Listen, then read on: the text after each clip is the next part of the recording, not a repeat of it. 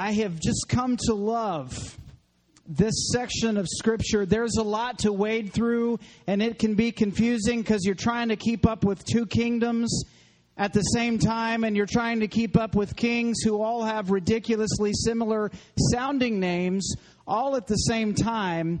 But there is some stuff that's in there that God gave us in His Word that is not only fun, that is profound and insightful. And unlike so many situations in our lives where we wonder, what is God really saying? What is God really doing? Who in this? Who's right? Who's wrong? Well, the Bible gives us the answer because we get the answer at the end, and it tells us exactly who was right and who was wrong and all of those things. But I think tonight, too, we all need a story with a happy ending. This is not one of those where they all lived happily ever after. But to me, this is a happy ending. This just reinforces the goodness and the faithfulness of God for me, and I hope that it will for you. If not, then I believe the Spirit will have something else to show you in this passage. Now, last time, as we started a study of the kings in the Old Testament, we covered the Rehoboam and Jeroboam debacle and how the kingdom was split because Rehoboam wasn't very smart. Well, we're going to fast forward some time, several kings later, to set the background for King Jehoram. King Jehoram is one of Judah's kings, but he's not one of Judah's best kings. And tonight we're going to look at his pathetic reign and his pathetic life and see if we can maybe learn some things, draw some conclusions from that. And I think this is a lot of fun. Let me just say more of the background here. There was Rehoboam, then there was another guy in between, and then there was a king named Asa. And he was known as Good King Asa. He reigned in Judah for 41 years, which is good because that suggests that it was stable. Asa didn't do everything right, but he was a good king. And then followed by Asa, King Jehoshaphat. Now, maybe you don't want to name your kid or your dog or anything after King Jehoshaphat, but if you did, that's a good namesake because he's one of the best. With just one little mess up, King Jehoshaphat is the kind of leader that we need today, and we don't have time to get into all of this tonight. But if you have a chance, maybe tomorrow or later on tonight, read 2 Chronicles chapter 20, the chapter immediately preceding this, about Jehoshaphat, because that is the kind of leadership, that is the kind of man of God that we would like to see in charge. And for the most part, he was amazing. But the point is, with all of that, for the past 66 years in Judah, they've had good kings. There's been good leadership. There's been the kind of thing that God had intended. And then there's Jehoram. Let's begin. 2 Chronicles chapter 21, starting in verse 1. Jehoshaphat slept with his fathers and was buried with his fathers in the city of David, and Jehoram his son reigned in his place. He had brothers, the sons of Jehoshaphat, Azariah, Jehiel, Zechariah, Azariah, Michael, and Shephatiah. And there will be a quiz on those names when we're done tonight. All these were the sons of Jehoshaphat, king of Judah. Verse 3, their father gave them great gifts of silver, gold, and valuable possessions, together with fortified cities in Judah, but he gave the kingdom to Jehoram because he was the firstborn. Nothing unusual. That's the way it was supposed to work. That was the way that it was supposed to be. So far, so good. The succession of kings, the firstborn son takes over for his father. But it didn't stop there. Let's look at verse 4. When Jehoram had ascended the throne of his father and was established, he killed all his brothers with the sword and also some of the princes of Israel. So now that I'm king, I'll just kill all my brothers. We're going to get a hint as to why that would be later on. But in Jehoram's mind, in order to establish his reign, he had to eliminate any possible threat, even if that included his brothers. Now, there's no reason to believe, there's no reason to even suspect that his brothers even created a threat. They understood. They were raised by a godly king. They were raised by a godly father. They would have understood that the kingship is going to go to the firstborn. They weren't a threat. They weren't a problem. But just in case, one of the first things Jehoram does is he eliminates them. He has them killed. A couple of observations about that, just very quickly. There's some things that we might just conclude from that. Because again, Jehoshaphat's a great king, godly man. And his offspring, his eldest son, is Jehoram. First thing is this. Godly parents don't always produce godly offspring. They don't.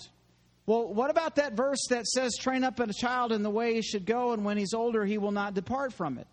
Well, that's a proverb, which means that generally that's going to be the case. And generally, parents should raise their children in the nurture and admonition of the Lord. And generally, when they do that, those children will grow up to walk with God also. But that doesn't always happen. And sometimes godly parents raise some pretty bad kids. And sometimes that's for a season, and their leash runs out, and God brings them home, and sometimes He doesn't. I've seen the flip side of that too. I've seen some amazingly ungodly parents raise godly children, and it's amazing. And it shows the goodness and faithfulness of God that stuff that happened in one generation does not have to be carried over into the next generation. And the things that the enemy intended for evil, God can turn into good.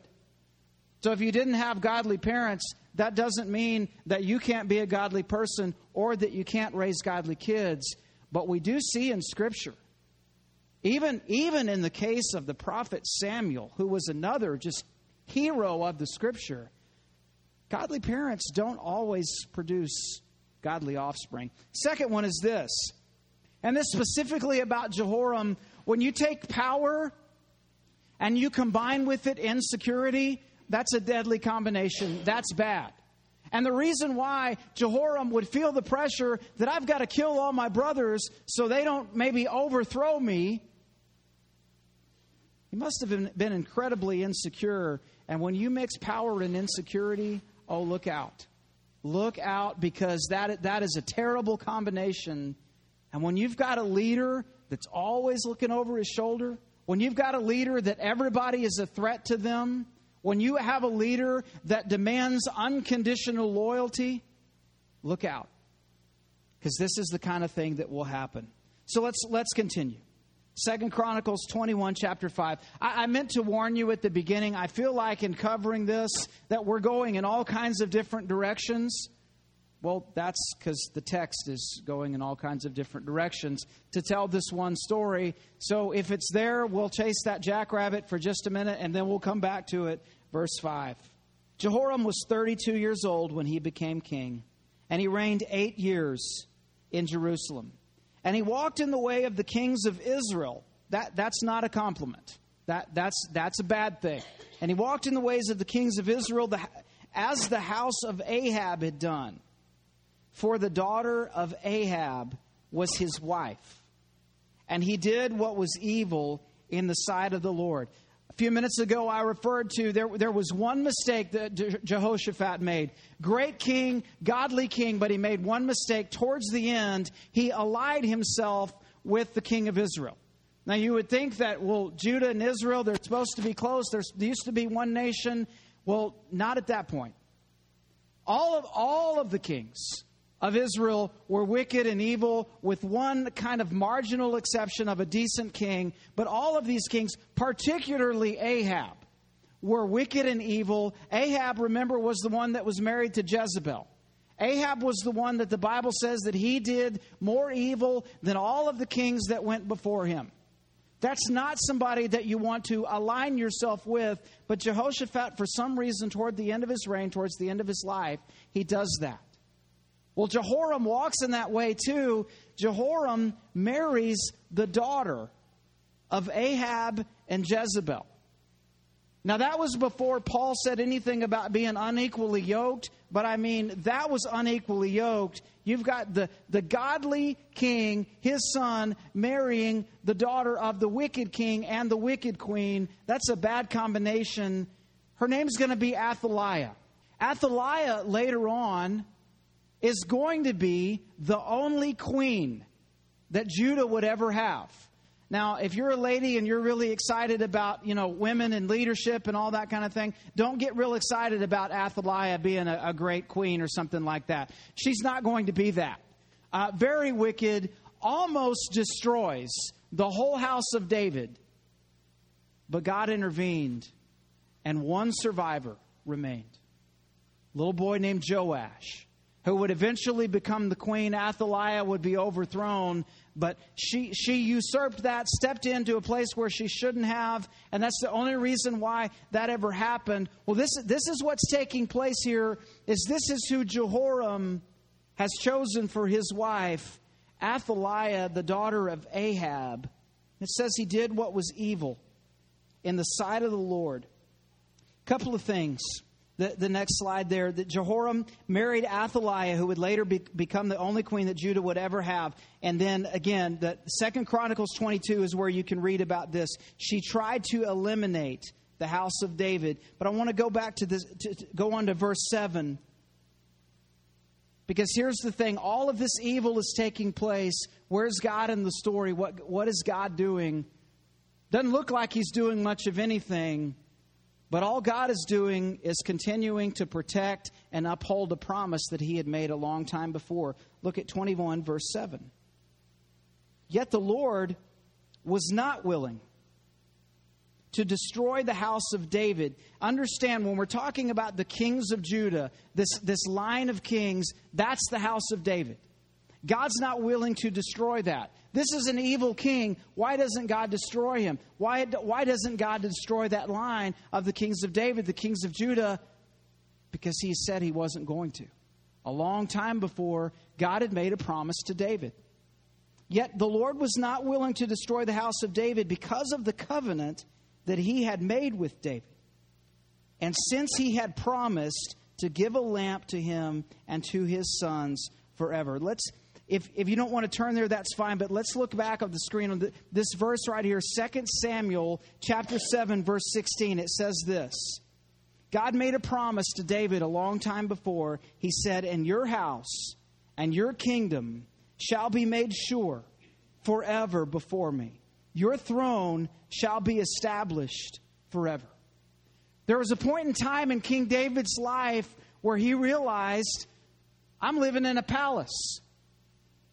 And the Ark of the Covenant, God's presence, is still in a tent. So here's what I'd like to do. I want to build a house. I want to build a temple for God's presence and the Ark of the Covenant to come and dwell. Nathan the prophet came to David and said, "What's in your heart to do is good." But Nathan went back and prayed, and the Lord revealed something to him. He said, David's not the one to do that. David had said to the Lord, "God, I want to build you a house. I want to build a house for your presence." And God said, No, you're not the one to do that, David. That's going to be your son Solomon, and that's exactly what's going to take place. But part of that promise, part of what God's response was that I never had picked up quite as much before is this. David said, "God, I want to build you a house." And God said, "No, David, I'm going to build you a house. And I'm going to establish you, and I'm going to establish your descendants. I'm going to establish the line of the kings through you." And even though there would reach a point where the kingdom of Judah was wiped out, it seemed like that had been maybe interrupted, maybe canceled out. A long time after that, God raised up another son of David, born in Bethlehem. He didn't come to do away with the law. He came to fulfill the law. And he came to do what the law couldn't do. He came to do what all of those other kings and all of those other prophets weren't able to do. And that got passed on to us as children of God. We carry on that line, and it all began because God made that promise to David. And it carried on through his descendants, and it carried on through Jesus, and it carried on through us as his joint heirs. God said it at that point, and he didn't forget about it.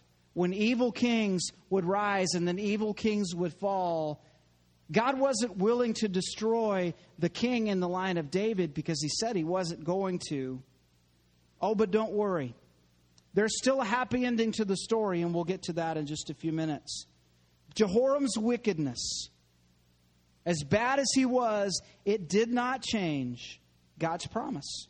God's promise still stood. 2 Chronicles 21, let's look down at verse 11. The part that we're going to skip there, nothing good happens to Jehoram. The kingdom basically begins to unravel. The kingdom starts to fall apart. But let's look at what else Jehoram does starting in verse 11. It says this, "Moreover, he made high places in the hill country of Judah and led the inhabitants of Jerusalem into whoredom and made Judah go astray."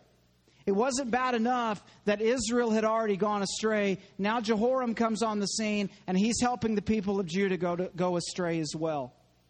Verse 12, "And a letter came to him from Elijah the prophet, saying, 'Thus says the Lord, the God of David your father, because you have not walked in the ways of Jehoshaphat your father, or in the ways of Asa, king of Judah, but have walked in the ways of the king of Israel, and have enticed Judah and the inhabitants of Jerusalem into whoredom, as the house of Ahab led Israel into whoredom.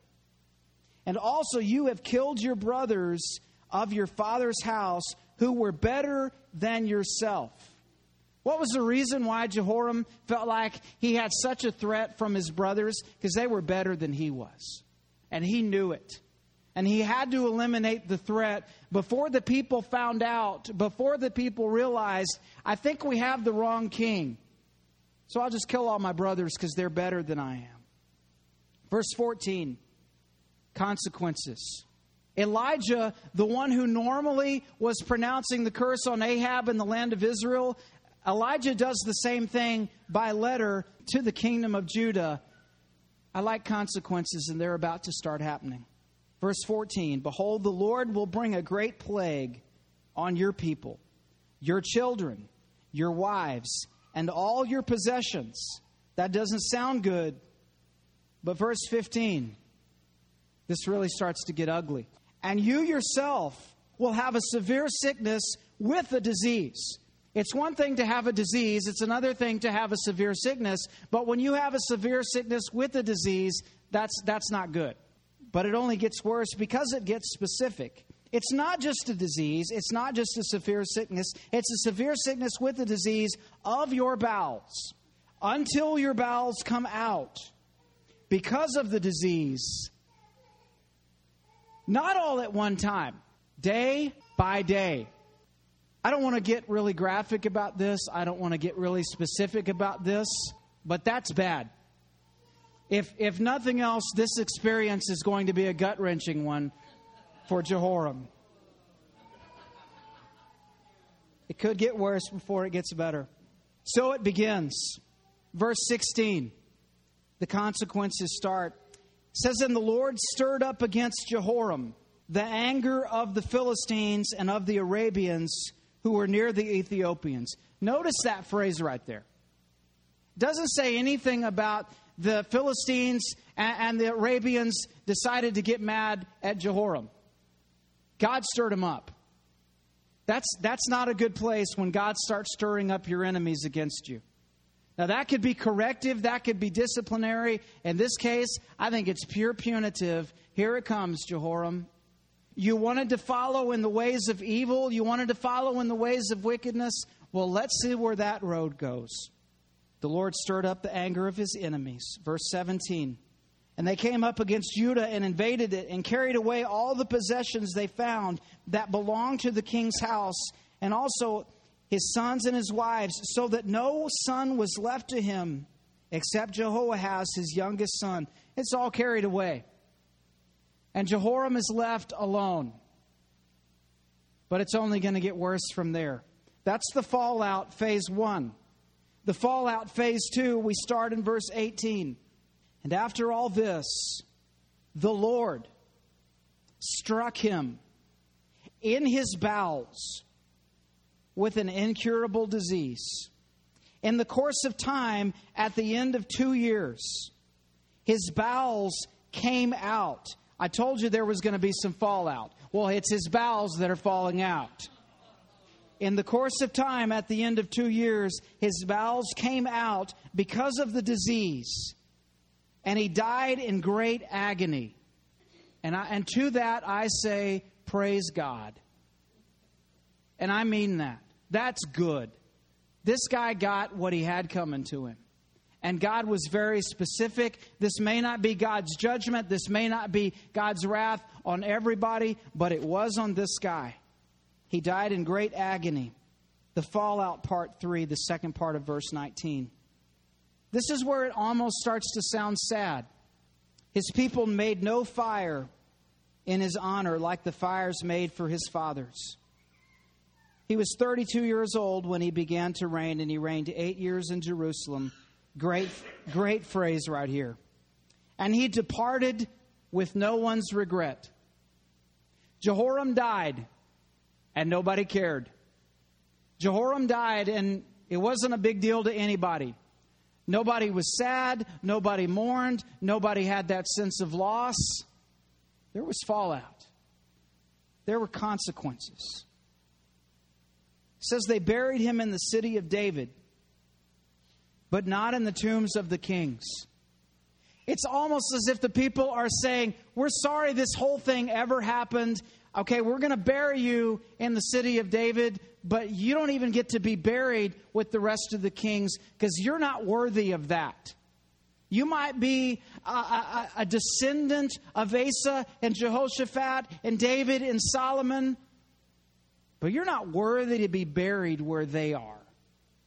You didn't deserve that. And look at where your life led to. Now, we don't get all of the details. We don't get exactly what happened. But I don't think the text and the Scripture really is trying to get us to feel sorry for Jehoram.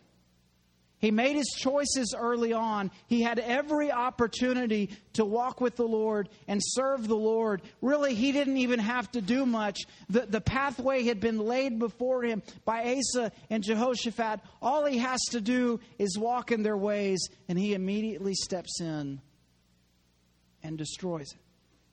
Now, I don't know about you, but I just don't find a whole lot of sympathy in my own heart for this guy. But what I love about the Scripture is think about this. If this happened in our day, there'd be a whole lot of question. There'd be a whole lot of people saying, well, you know, I just wonder, was Elijah, was he being judgmental? Was it really his place to send this king the letter that he did? Was that really his place? But the Scripture answers that question. Sure it was. Now maybe Jehoram was just the product of a bad upbringing, and maybe he was disadvantaged and didn't have the same opportunities as all the other kids, all the other kings. Nope, that's not going to fly either. And the Scripture answers the question, this was a wicked king, and God meted out the consequences. And they're graphic, and they're gross, and they're horrible sounding. I don't know about the last time maybe you had a stomach flu, the kind where you feel like you're going to die, and maybe wish that you would. And what do those last? About 24 hours? Because you probably wouldn't survive if it lasted much longer than that. Jehoram, he's losing his bowels for 2 years. Day by day. God took notice. God didn't let this go. Yet in the middle of all of this, God had made that promise to King David, who's been dead for a long time now. And God was not willing to destroy the house of David because he had made the promise that he was going to do that. Jehoram is going to die. Jehoram dies. His son takes over as king. Nothing improves. He dies. And then the wife, the mother, Jehoram's wife, Athaliah, the mother of the next king, when the next king dies, she just decides, well, I think I'll be king. That didn't work out so well for her either. I just want us to understand something, and this is what brings me such encouragement in the Scripture. Because this isn't about, this is going to come later. There's going to be mercy. There's going to be opportunity to repent later. But there are times that I think we get to rejoice, that it doesn't seem like God's doing much, and it doesn't seem like God's active in the story. And God, why are you allowing this kind of evil to take place? And God just reminds us through a king who lost his bowels, I got this. You can't even make a phone call on your cell phone without your cell phone company knowing who you called, when you called them, how long you talked. If they know all that, there's not a conversation we have. There's not a thought that we have. There's not a deed that we do that God doesn't notice, that God's not well aware of what's taking place. But at the end of the day, there's a flip side to this. It's not just about God's looking to give somebody an incurable disease of the bowels because they did evil. Turn over with me in your Bibles. One more verse tonight. 1 Samuel chapter 2, verse 30. We're going to go way back, just real briefly, to the days of Samuel and Eli.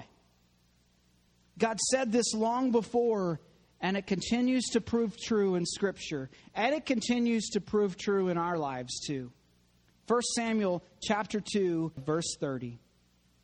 Therefore the Lord, the God of Israel, declares, I promised that your house and the house of your father should go in and out before me forever. But now the Lord declares, far be it from me. For those who honor me, I will honor. And those who despise me shall be lightly esteemed. God says, those who honor me, I will honor. It may not be in a big public way. It may not be up in front of a group of people. It may not be out loud. But God says, those who honor me, I will honor. Even if it's in the secret place, even if it's things that nobody else knows about, is the condition of our heart. God, I just want to honor you. I've got this decision to make tomorrow, and I'm not sure what I need to do. I don't really have any idea. But God, my prayer is whatever I do, I pray that I would just honor you in that. God, I'm really not sure what I should say. I'm really not sure how to handle this situation. But let me honor you however I do that. We'll be amazed how much more wisdom we have and how much differently things might go when the desire of our heart and the motivation of our heart is just to say, God, I want to honor you. And I just think of that part at the end, that those who despise me will be lightly esteemed. Jehoram died with no one's regret. Jehoram died not having made a bit of difference, just wasted his life, just was a big zero. And you might as well have written on his tombstone, whoever this was died and nobody really cares. God says those who despise me will be lightly esteemed. Let that encourage your heart tonight. That God sees. Oh, and the evil that you see all around you, God's got it. God knows. God sees it. God's going to deal with that. But more importantly than all of that stuff that we see around us, God says those who honor me, I will honor.